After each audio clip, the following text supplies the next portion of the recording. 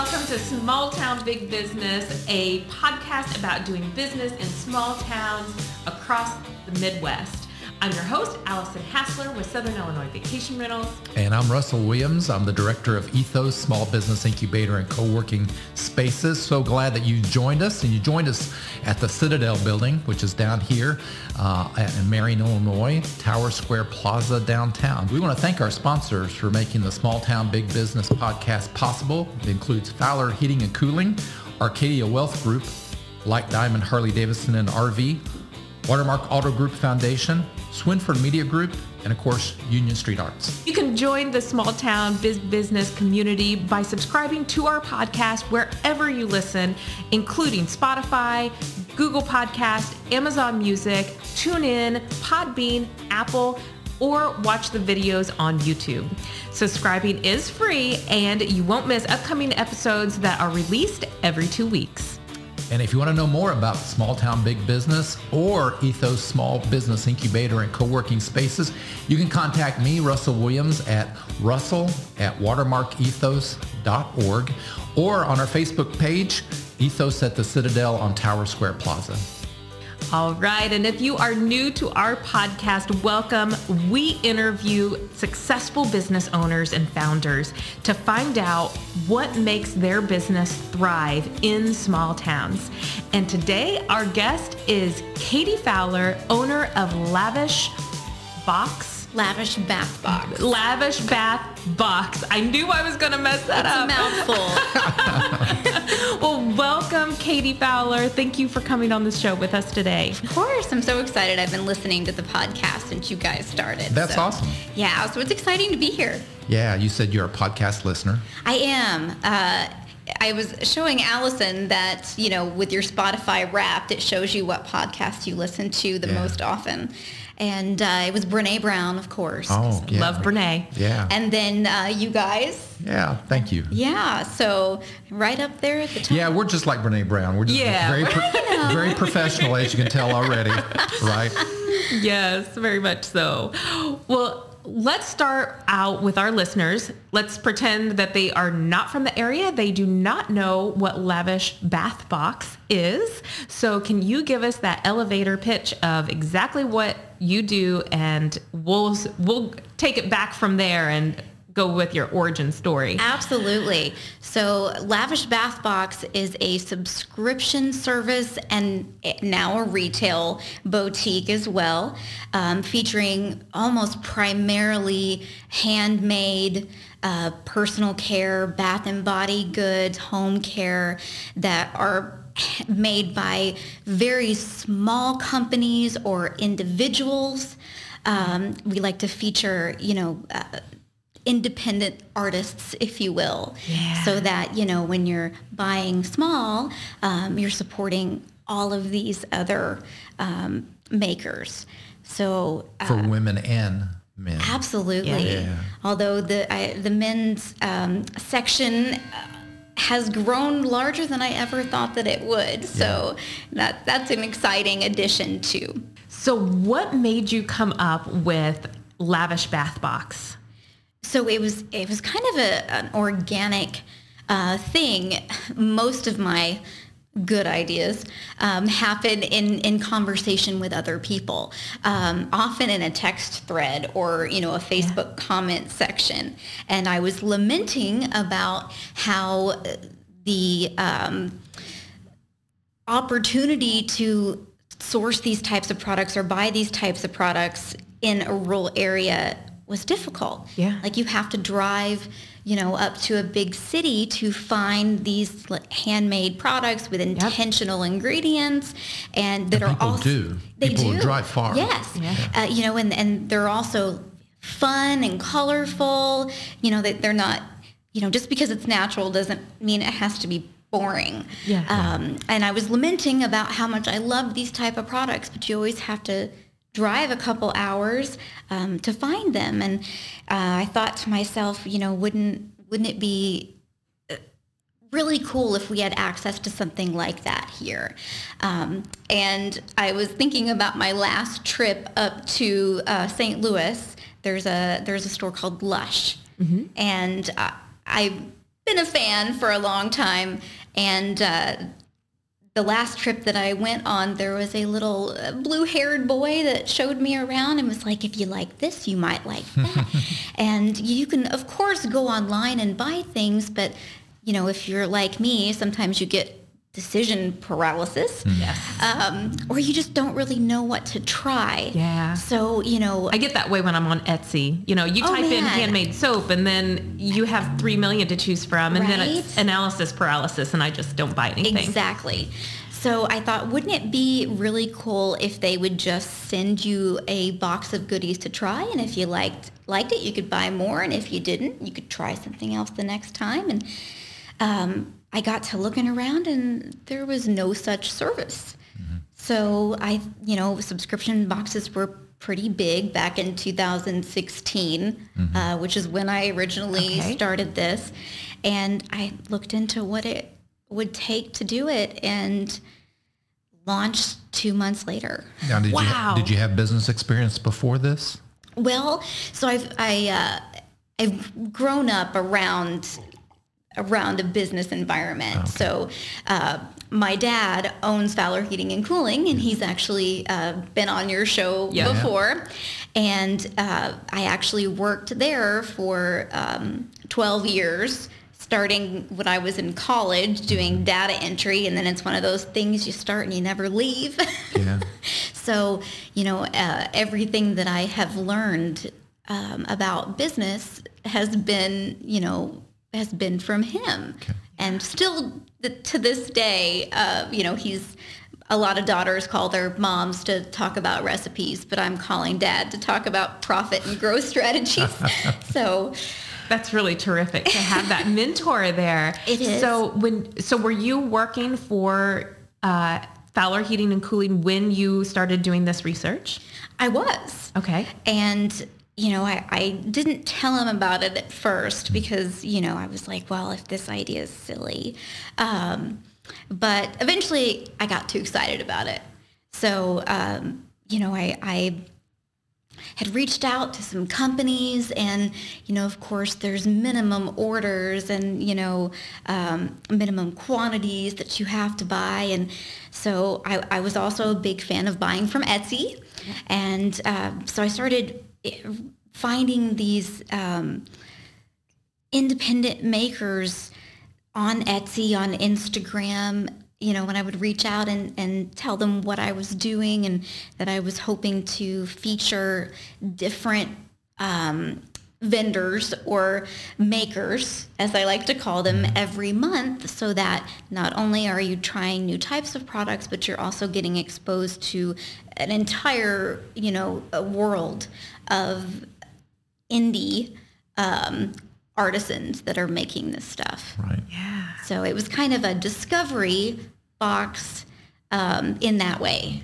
Wow. Okay. So I want to go back to when you started and making this decision. It seems like because you were already growing up around this, that entrepreneurship was very second nature to you. Like this, did you always feel like you were going to go in the same footsteps as your father, or did you feel like that was a natural path for you, or was it just like, hey, I've got an idea and I'm not scared of going out on my own and trying this? Idea. Yeah. I'm typically not a risk taker by nature. So when people ask me what gave me the confidence to kind of start this, I honestly can't. I don't know.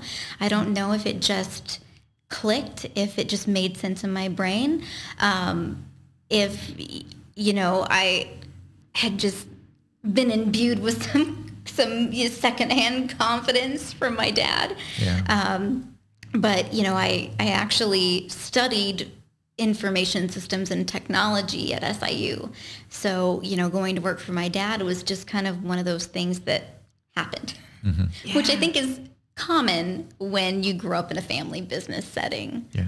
So, but, I took over a extra office that they weren't using to kind of, start keeping some of the product and, like packing up some of the boxes. And it quickly outgrew that. That's really cool, because I think there's a Yeah. big difference between being a customer of a subscription service and saying, I want to be a provider Right. of Yeah. subscription services. That is a big leap of faith. You've done it really well, but you've done it in stages too. Yeah, so I did launch our first box went out in March of 2016. And, of course, it started off small. And, my thought was, to just curate a box every month. And, of course, I would kind of pick a theme, and we would, because by buying from really small companies, they're willing to do some really creative custom things. So I could be like, my theme is, intergalactic. Can we make a galaxy bath bomb? And they're like, yeah, sure. What do you want it to smell like? What do you want to name it? So I would, pick a theme, and we would send them out once a month. And putting the boxes together is a lot of fun for me, because you make the colors match and you make the theme, and it just all makes me feel like I have my life together. When I look at a box and everything just looks beautiful and it matches, so we started slow, and at our largest we were shipping out about 325 boxes a month. Okay. Wow. Yeah, that's awesome. I think what is really fascinating about subscription boxes is that you literally can do this anywhere in the world. Literally, you can do it out of your house, your garage, you can do it out of a storage unit, and you could, pick it up and take it anywhere if you wanted to. Yeah. So you did graduate out of your dad's office and into a storefront, which is a whole different ball game. Can you talk about that step? Yeah. Absolutely. So, once I had outgrown the little spare office, I had taken over the training room that he had built. And Not for that purpose. Right. And at some point, a couple years in, he looks at me and he says, have you considered maybe getting like a warehouse space, to do this out of? Because I'd really like to use that to train HVAC technicians instead of sell soap. But he's still encourager, right? We know Steve. Oh, so, yes, yeah. very, my biggest supporter. So, he put this very delicately. Yeah. I told him that I would drive by this building around the square every day on my way to work.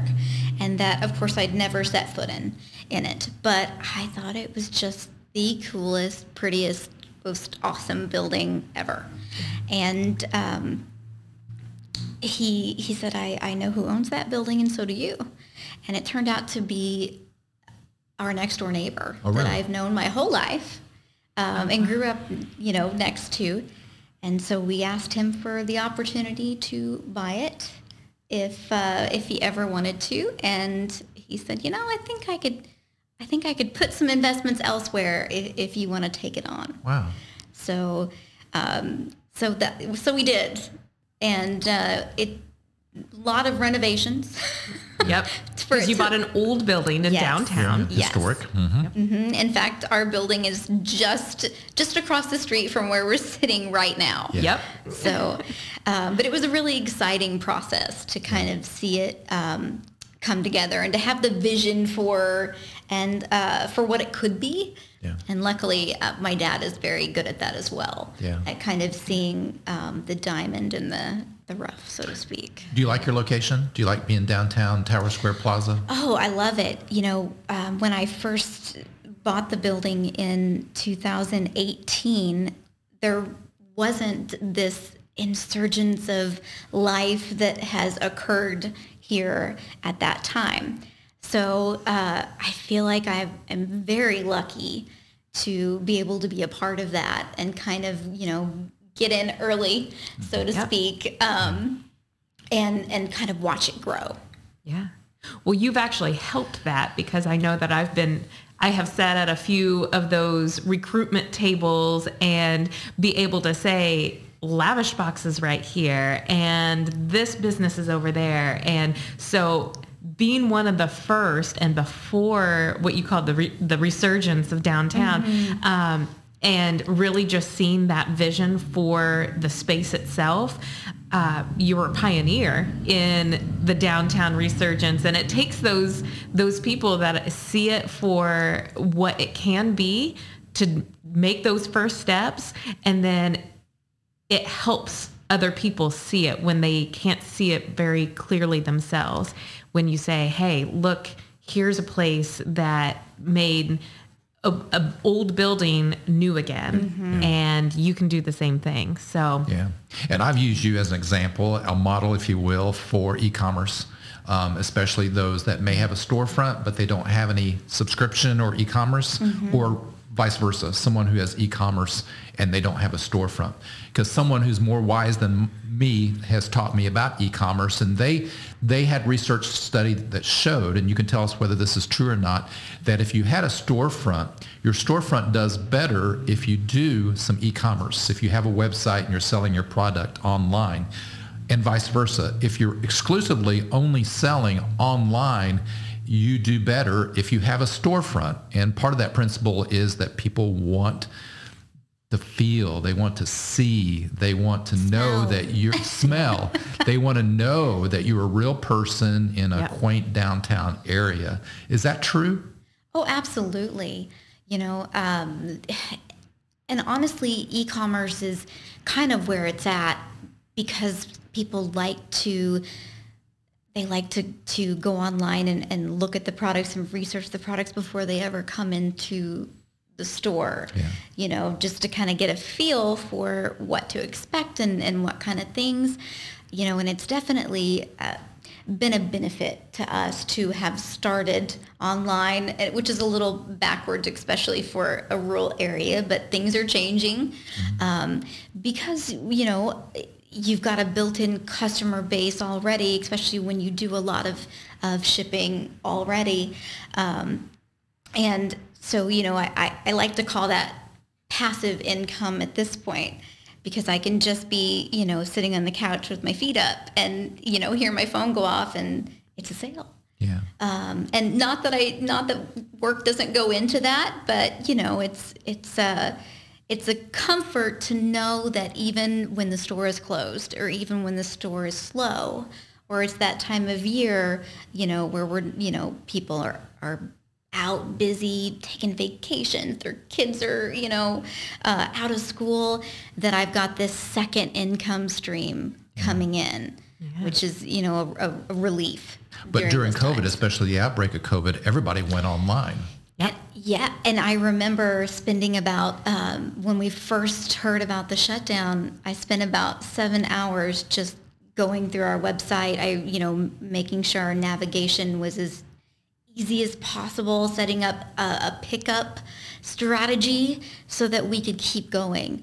And it was really a benefit because everything was already there, you know, so we were able to just add a curbside option to the website. And, you know, we actually, and I know that it was only our second year in business, but we actually continued to grow, you know, which was considering how many other small businesses were so struggling. And, you know, a lot of them were just a few more bad months from closing. We were really lucky. Yeah. I want to go back to what you said about the e-commerce and how they go hand in hand with a retail. And I'm thinking about my own e-commerce behaviors as a consumer, that if I was looking side by side and deciding whether I'm going to do a subscription box from somebody that doesn't have a storefront or somebody that does have a storefront, I think it boils down to a trust that if you have a storefront, and it may not be this way for everybody, but I know that if you have a storefront, then I feel more confident that this is going to be a personalized, very conscious decision for you and I to be working together versus somebody that doesn't have a storefront. It may be out of their garage, but it also may be out of a warehouse that has, 3,000 square feet and it's, more like a factory. Right. And so that's where my mind goes with it, is this really going to be personalized? And I would have more trust in that with somebody with a storefront. So, and especially your storefront's adorable. So Thank you. Very, very cute. You know, because of my attention to detail, you know, I never kind of do things halfway. My dad's this way too, except he goes bigger than I'm willing to go. You know, so I made sure that when we launched, it looked very legitimate. You know, the boxes were printed and designed. One way that my schooling helps me with this is that I can manage the website all myself and do all the design myself. Yeah. So, you know, I made sure that we looked really legitimate, and for a while people thought we were much bigger than we are. Yeah. So, but especially with this younger generation, they really appreciate the uniqueness of, you know, a small business owner. So I think that as I opened the storefront and I shared that with my subscription audience, that it excited them to see that it was just kind of me and you know, a very small group of people that were doing this. Yeah, I think that's the key, is that you're a real person, but you have a integrity, and you've got a real response to people, a relationship with people, with your storefront, and that's reflected. Even though they may think you're a bigger business, that's reflected online. And so earlier I told the story of my wife came to your store Christmas shopping, and she had left behind her debit card.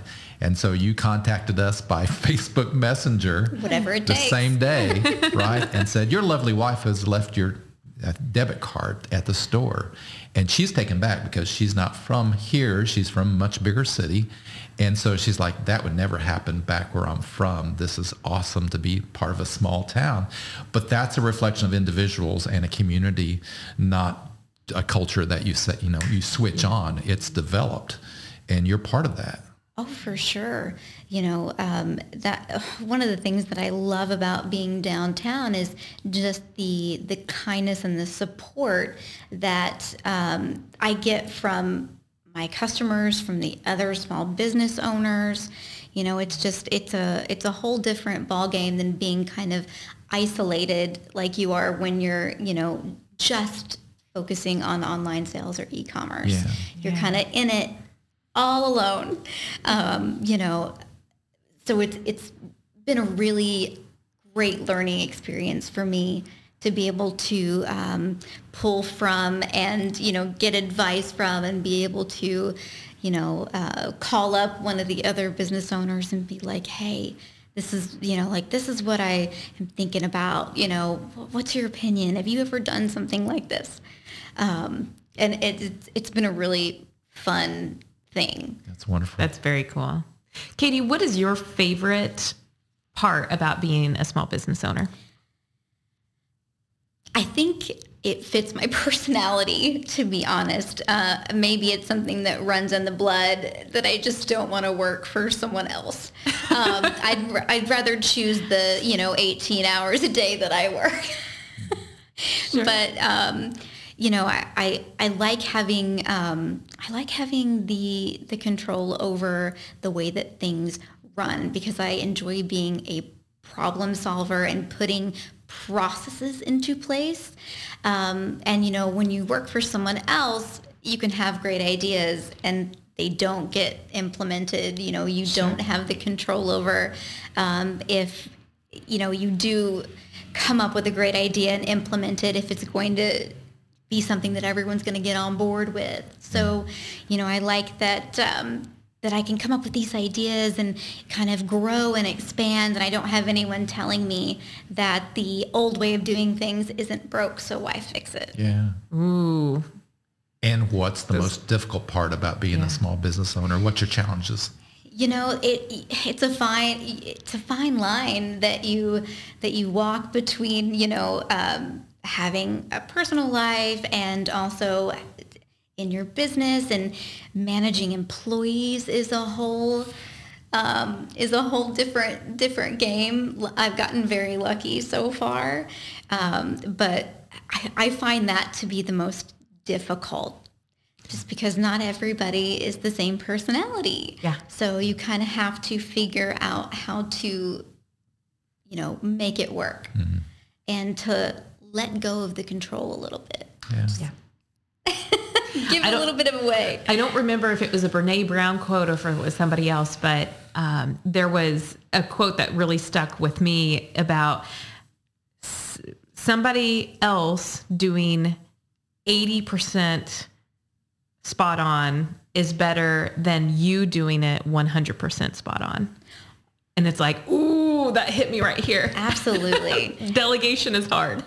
It is. And, my dad has always been a good example, because with 30 employees, and as long as he's been in business, he's like, you really got to figure out the balance between, yes, you could do it, but is there other things that no one else can do but you? So, you have to kind of... It's a good nugget. Yeah, you kind of have to figure out what are the things that are important that only you can do, and let everybody else kind of support you in the other things. Yeah. You had mentioned that your schooling had taught you a few things. What was your schooling, and would you consider those part of your strengths, or do you have other strengths that didn't come from, formal education? Sure. So I went to SIU Carbondale, getting a bachelor's of science in information technology, and this was back in 2004. So definitely dating myself a little there. But what I really enjoyed was the web design and the graphic design portion of that. But back then, e-commerce, website development, it was all so new that you had to, you had to learn how to take a computer apart, and about networking and things like that if you wanted to even take any classes that, or web design, and there was really only a couple. But for the most part, I'm self-taught. So I've kind of always been a computer nerd. And, so I started early in grade school, taught myself how to code. I taught myself how to use Photoshop. Wow. So, I definitely think that my schooling, because there were business classes involved in that degree as well. So it definitely broadened my own skill set. Yeah. So, I was able to build upon the things that I had already kind of dug in and taught myself. Yeah. Very cool. And as a small business owner, what were those things that you didn't get training in, that you're not a natural in, that you really had to either reach out to other people or learn? Honestly, the biggest things aren't even things that are taught in school. It's the ability to kind of put yourself out there, and to be loud and proud about, your opinions about things and your ideas. And I tend to be a little on the introverted side. Most people wouldn't say that about me if they came in my store, but it's easy to talk about things that you're passionate about. Yeah. So that's really the things that I've had to learn along the way that aren't even, taught in school. Yeah, I like that. So what would be one tactical thing or resource that your business can't live without? Maybe besides internet, because we know that that's probably a big piece of it. If it wasn't for these gals that are making stuff in their own little boutiques or in she sheds they've turned into soap studios, if it wasn't for the ability to find really creative people that can make these products, I think that we wouldn't be so unique, and it wouldn't be as special. Yeah. Because that's, I feel like, what really sets us apart from, other boutiques and, stores and that feature those kinds of products is that, you're really able to try a bunch of different things and support artists. And, it's probably the most unique thing about our business, but I love working with them because I can be sitting in my pajamas and get on Instagram and be like, hey girl, I need more bath bombs. Yeah. And can you whip me up some? And they're like, yeah. So, it gets a whole different kind of business networking. Sure. Do you have vendors now contacting you about selling their product? Oh yeah, all the time.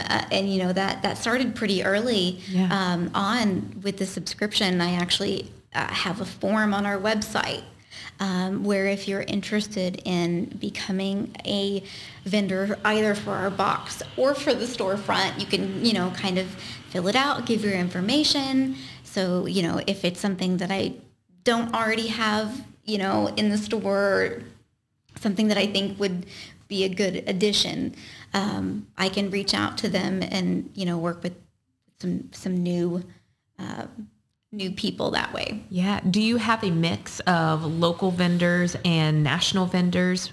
You had mentioned that you contacted originally through like Etsy and Instagram, and that's how you started finding some of them from the beginning. Do you now have a mix of both, or are they still primarily national? So I would say that most of them are from all over. What's really cool about it is that a lot of them are from other rural spaces like ours, small towns, because they can do what they do anywhere. That's very cool. But I do have a handful of local people that I buy from. In fact, there is a good friend of mine that works at SIH, and she makes bath bombs for fun in her spare time. And so we stock up with her stuff, and it's a lot of fun. She just drives them over to me, on her day off, and it's really cool. That's great. So if anybody is listening that has a boutique artisan shop or are doing this as a hobby, then they can just get online and fill out a form, and you'll follow up based on that form, right? Absolutely. Okay, great. Because I'm sure that we'll have people listening that's like, how do you get into a shop like that? Yeah. So that's really great to know. Cool. So Katie, how has your business changed over the last 2 years of the pandemic? I feel like for many of us, the pandemic was quite an opportunity to kind of slow down and figure out what is working and what's not. Because when you're just kind of in the daily grind, you don't have a whole lot of chances to really reflect on what you're doing, what makes you the happiest, what makes you the most money, where you're losing money. So when everything came to kind of a screeching halt and the noise in the brain kind of lessened, I was able to really evaluate what I wanted to change and how I wanted to grow. And so I felt like the next step for us was to change our subscription model to a seasonal instead of a monthly, partly because we have been such a success in the store that I didn't expect.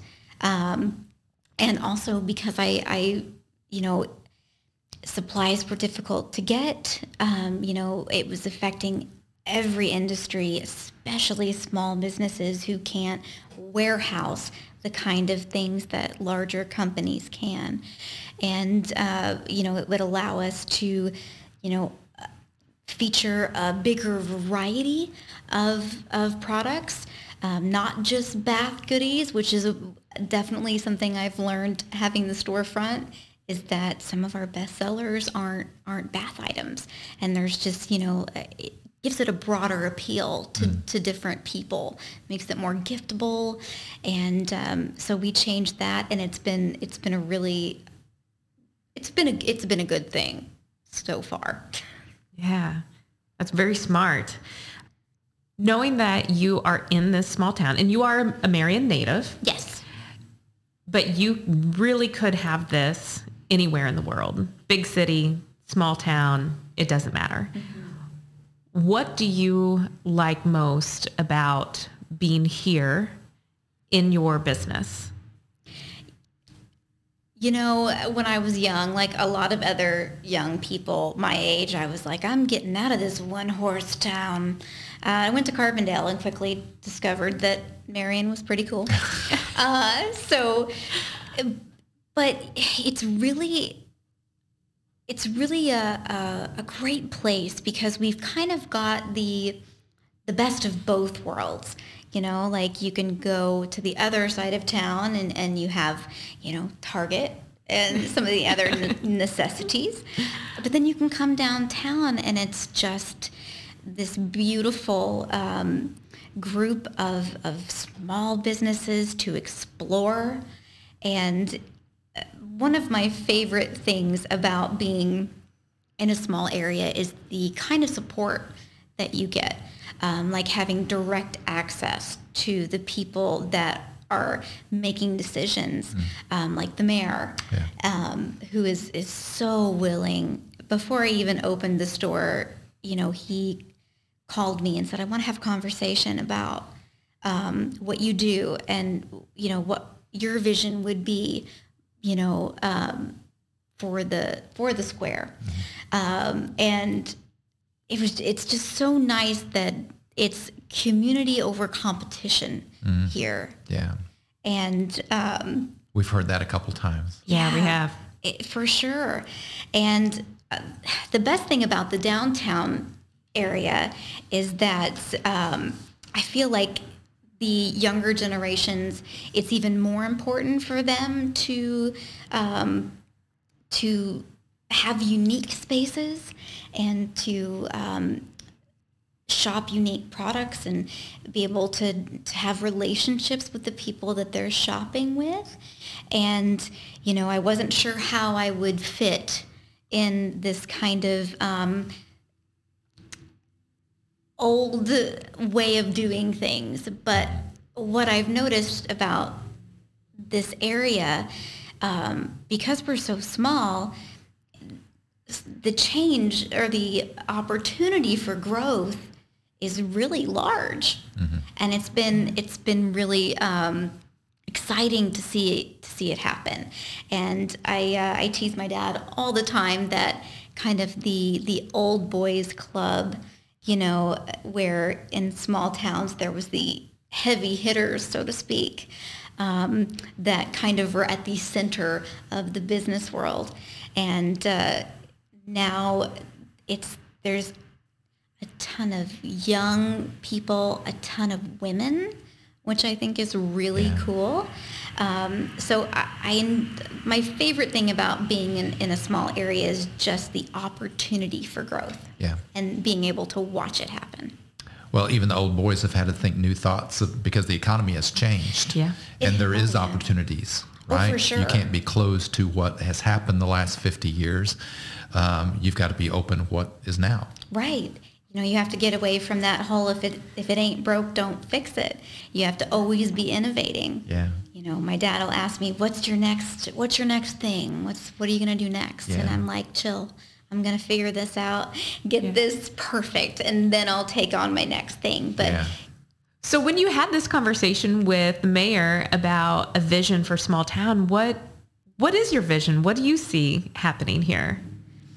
I would love to see, with this continued growth, I would love to see it turn into a walkable destination type place, somewhere where people from other places come here and get inspiration for their own downtown areas or small towns where you can just explore the whole thing and just, immerse yourself in all of these unique spaces and unique people, and have conversations with them. And I think we're getting there. And, Mike was so open to listening to those ideas. And I know it's not just me. I know that he's, as it has grown and new businesses have popped up, he's very, very interested in hearing what the next generation of business owners have a vision for and what's important to them, and what could really make a difference in their success. Yeah, that's good. So. And of course, a plaza is a place where people gather Exactly. and they eat and have fun. And we just came back from Mexico. We were in the city of Monterrey, which is full of plazas in Mexico. And one of them, they actually expanded a current plaza. And the new name for the new place is called Gastronomic Plaza, or Plaza de Gastronomic, because that's where all the food trucks can be parked. And I thought that's really cool. I was going to suggest as a new name for Tower Square Plaza, but I'm not sure if that's going to fly or not. What would you teach somebody if you had a new entrepreneur? What did you learn that you would like to let somebody know about? If I could go back and kind of tell, my younger self that is just starting, it would be to cut out the noise, the negativity, the unsolicited opinions, the anxieties, because if you're never going to be ready, and you're probably going to be fearful, and sometimes you just have to do it anyway. Just kind of jump in and trust yourself and your instincts. And I think that was the hardest thing for me when I first got started, was to, not listen to everybody else and just kind of trust myself and know that I could do it. Yeah. Spoken like a true business owner. Well, we want to thank you. Katie Fowler, Lavish Bath Box, thank you so much for joining us. You're so welcome. It's fun. Oh, yeah. I love these kind of conversations. You've been on our list for a long time to interview, but you've been too busy. That's This both is a good thing. Yes, it's a good problem. Yeah. If you're going to have a problem, let's have a good problem. That's good. Well, we want to thank everybody who's been listening to Small Town Big Business and listening to this podcast episode. And we want to thank our sponsors again for making this possible. Fowler Heating and Cooling, Arcadia Wealth Group, the Black Diamond Harley Davidson and RV, Watermark Auto Group Foundation, Swinford Media Group, and of course, our producers, Union Street Arts, and our producer, Luke O'Neill, owner of Union Street Arts. So thank you all. Yeah. And remember, you can look for Small Town Big Business anywhere you listen to podcasts, and you can see us online with our YouTube channel. And remember, subscribing is free, and you will be notified when we release our next episodes, which are released every 2 weeks. If you wanted to learn more about Small Town Big Business or Ethos Small Business Incubator and the co-working spaces in Marion, please email my co-host Russell at Russell with 2 L's at watermarkethos.org. Yeah. And I'm Russell Williams. And I'm Allison Hassler. Thank you for joining us.